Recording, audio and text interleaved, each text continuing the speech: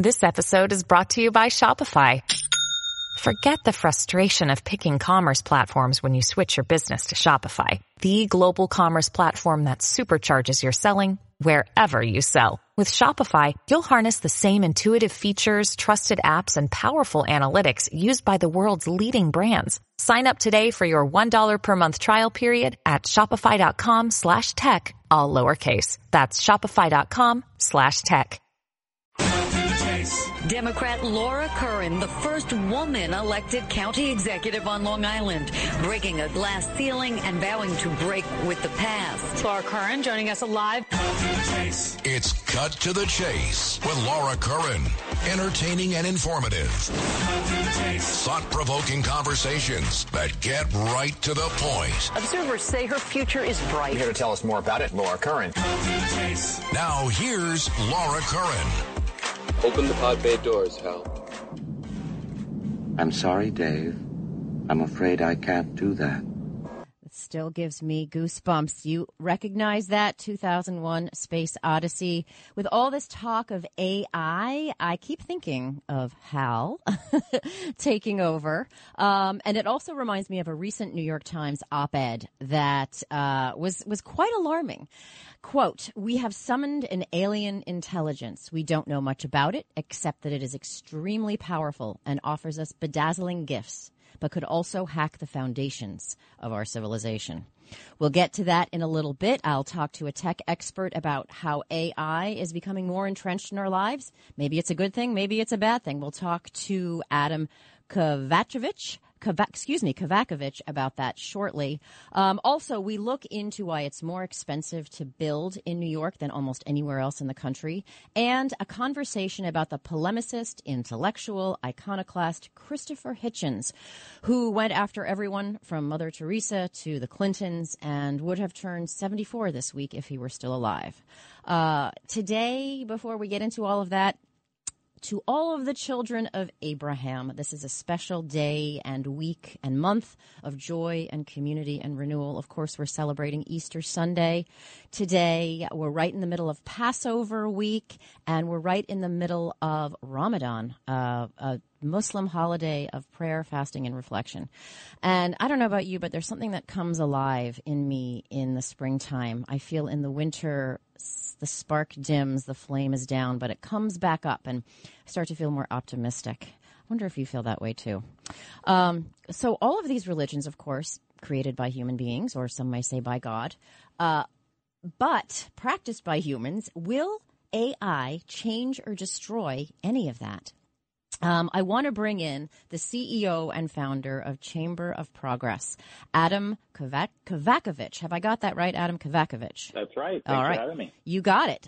Chamber of Progress, correct me if I'm wrong, but it's sort of like a chamber for the tech industry.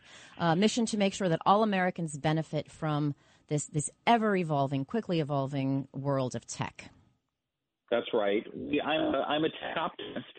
And I'm generally, technology has benefited society or communities for the better, but it doesn't mean that we should have like untrammeled technology, that we should have no rules, no regulation. I don't think anybody wants that. But I do think that there are countless examples of technology having made life better for us. And so I'm a hopeless technology optimist.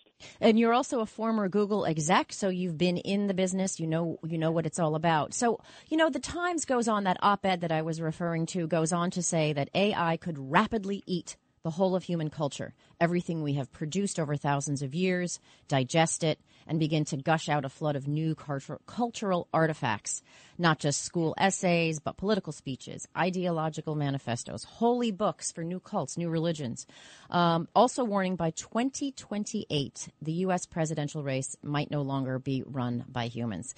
Is this a true danger, potential danger? They say maybe, about 10% chance of this potentially happening. Or is this just Chicken Little clucking about how the sky is falling? Well, I think the way that I like to think about it is that kind of whenever you have any new technology emerge, the first stage tends to be kind of a hype peak where people talk about the new technology as if it's going to change everything. It's going to, cure cancer. It's going to transform human existence. But there's generally kind of a lot of positive hype. And then the next phase, what happens usually is that someone abuses the technology. And this always happens. Every technology you develop for good purposes gets abused by someone. Once something starts getting abused, then there are always some voices who say we should chuck this thing overboard, we should halt its development, we should halt it in its tracks. And then I think what happens many times is that once you get past that peak of hype and sort of the pit of criticism, you move towards a phase where really the new technology, you figure out what it's good for, what it's not good for. You set clear rules of the road. Sometimes that's through regulation. Sometimes it's more through like standards and norms. Mm-hmm. And we just live with it. We incorporate it in daily life. I think that's closer to the experience we'll have. I tend not to believe sort of the peak of hype, nor like the pits of criticism either.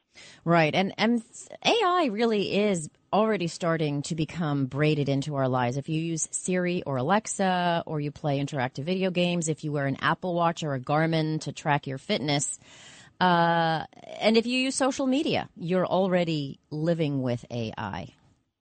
That's exactly right. I think this is, we have a new phase of what's called generative AI, and we can talk more about that, where sort of new chat answers and new images and movies are being created out of sort of whole cloth. But you're absolutely right. I mean, just to use a practical example, for anyone who uses Gmail for several years now has had a feature, I think they call it Smart Compose, where when you start typing in Gmail, sometimes Gmail will suggest words to you based on millions upon billions of other emails that they've seen and scanned. They just have learned how people tend to write and talk. And darn it, if that's not right exactly what I want to say a lot of the time, right? I know. That's artificial intelligence, right? It's a time saver. And so I think, to me, that's an example of an artificial intelligence application that maybe when people first heard about it might have freaked some people out, but now that people have used it, I think people probably view it as helpful and in some cases just benign. And so I think that that's what will probably end up. A lot of AI applications will be. It'll be these things that sort of or help us around sort of the edges, not transform everything we do. What did you make of that recent open letter by Elon Musk, Steve Wozniak, one of the co-founders of Apple, Andrew Yang? About 1,000 tech leaders wrote an open letter urging with quite a bunch of alarm there, a pause to AI, warning of profound risks to societies, and that the developers are, quote, locked in an out-of-control race to develop and deploy ever more powerful digital minds.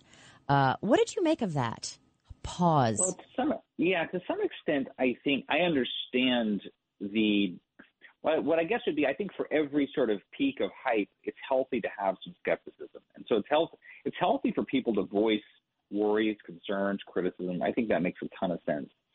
I don't think it's realistic, and it's really not realistic at all, for there to be a complete pause in AI development.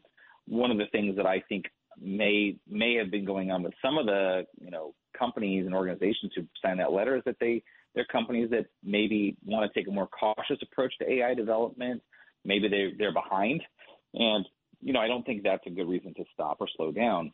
Having said that, I do think that these applications being being let loose in the wild they're really kind of almost educating us about what are the potential perils, what are the situations that we have to guard against, again, through rules, norms, through regulation. That's good. I mean, I think for as much testing as goes into Chat GPT or Bard or DALL-E or any of these new tools, sometimes most times it's impossible to know how people will use them and how people might abuse them too. And so I think that the way that people are using, and in some cases abusing the services, are just educating us about where we might need to have rules in place in the future. I'm Laura Curran. I'm speaking with Adam Kovacevich. He is CEO and founder of Chamber of Progress, and we're talking on Cut to the Chase about AI. So what about this whole idea that AI will be running campaigns, maybe producing religions, really eroding at the foundations of our very human civilization? I tend to believe that we human beings we'll always naturally find a way for our humanity to be preserved, right? Really in the face of, we don't want to turn everything over to bots, right? We live, we love, we have personal relationships, we crave in-person contact. And, so I think that will prevail. I'm thinking about the fact, for example, I remember years ago, a friend told me that his daughter grew really tired of going to high school parties where everybody was on their phone. Oh, yeah. And the girl on her own decided to host a party, but the rule was you had to put your phone in the basket, and not because they were worried about safety or anything like that. It was because they wanted to actually spend time with each other. And this is to me, and this was not an adult who had forced this idea on the teenagers, by the way, right? Yeah, I love that it's coming from the kids. Exactly. But the fact that it was coming from the kids kind of tells me that this is a real human instinct that we, when we say things, well, we fear the machines will take over. It's like, no, I think most of us really are very, we're protective of our humanity and all of the things that make us human and not machines. And I think that we will continue to protect that. That doesn't say you shouldn't be on guard, but I think that is true. I think holding on to our humanity is incredibly important. You shouldn't even have to say that. But because, AI sometimes comes across, at least to me, as sort of the ultimate sociopath, exploiting our weakness while being able to fake these intimate relationships with us, predicting what we're going to say, knowing how we're going to feel, knowing what will trigger us or make us passionate about something. That, I don't know if that's something I want to give over to a non-human kind of intelligence.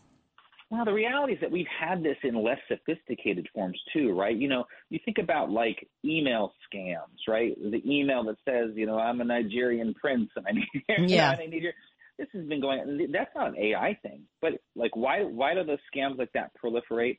Because they work on at least 1% of people, right? Mm-hmm. And so I do feel like you're never going to be able to eradicate every single potential abuse of the technology. That's just impossible. What you want to try to do is reduce that as much as possible, mitigate. But literally any tool that can be created and is largely used for good purposes can be used for ill. And we just have to be clear-eyed about that and say, okay, well, let's try to minimize the amount of that happening. And you're right about every new technology gets the chicken littles all going. When I remember my mom was telling me when comic books were a big thing, adults were very worried that it would ruin and degrade these children's lives and, make them become delinquents. And I think now parents would be very happy if their kids actually picked up an actual comic book and read it. Right. That's right. Well, you're absolutely right. I mean, there's so many examples of this. Generation after generation have kind of techno panics, moral panics about new technology, and people just adapt. And again, I do think, and do find ways to make sure that that there are limits around kind of, where the technology ends and their humanity begins. So when ChatGPT first came out and started making a lot of news, I, of course, went on to it. And it was funny because it asked me 6 times in a row to verify that I am human. The robot is wanting to know that I'm actually human, so I had to check the box 6 times. And then I asked it about me, and it got it really wrong. It said I'm still county executive in Nassau. It said my birthday is in March. It's in December. It said I went to Yale. I wish. It said I went to Columbia Grad School of Journalism, which could have been true. I actually got a job at the Daily News the same day I was accepted into the program, so of course I took the job. It says I grew up in Baldwin. I moved there in my 20s. So I guess we really still do need those human beings. Everybody, even a robot, needs a fact checker and an editor. That's right. People have said this, that sometimes ChatGPT, these tools can be confidently wrong. And, it's interesting. And so I do think that things like that I think it will be good if we all become even savvier information consumers, right? So deep fakes already exist, and we'll see more deep fake videos, deep fake photos. How will we be able to tell that a photo is a deep fake? Well, gosh, I mean, there are definitely people working on, should there be watermarks? Should there be some kind of verification to prove something's real? There are people working on that, but at the base level, we're all going to have to just apply that gut check of, gosh, do I think this is real? Yeah. And could this possibly real? And this won't be real. Now, I think that is definitely a challenge to, what I would say is like almost our shared sense of what's fact. That's going to be an issue, right? I mean, we already have a lot of division in this country about kind of, the way partisans of both sides sort of see the news and see facts. And is that a fact? Is that true? Did it really happen? And, it is probably true that deep fakes will exacerbate that problem. So the old adage of don't always believe what you read or see holds true more now than ever. Adam Kovacevich of the Chamber of Progress, I want to thank you so much for coming on and having a nice, calm conversation about AI. Thanks so much for having me. All right, you got it. Next, Cranes, New York calls it New York's stupidest law. And some say it's one of the reasons it's so expensive to build in New York State. Next on Cut to the Chase.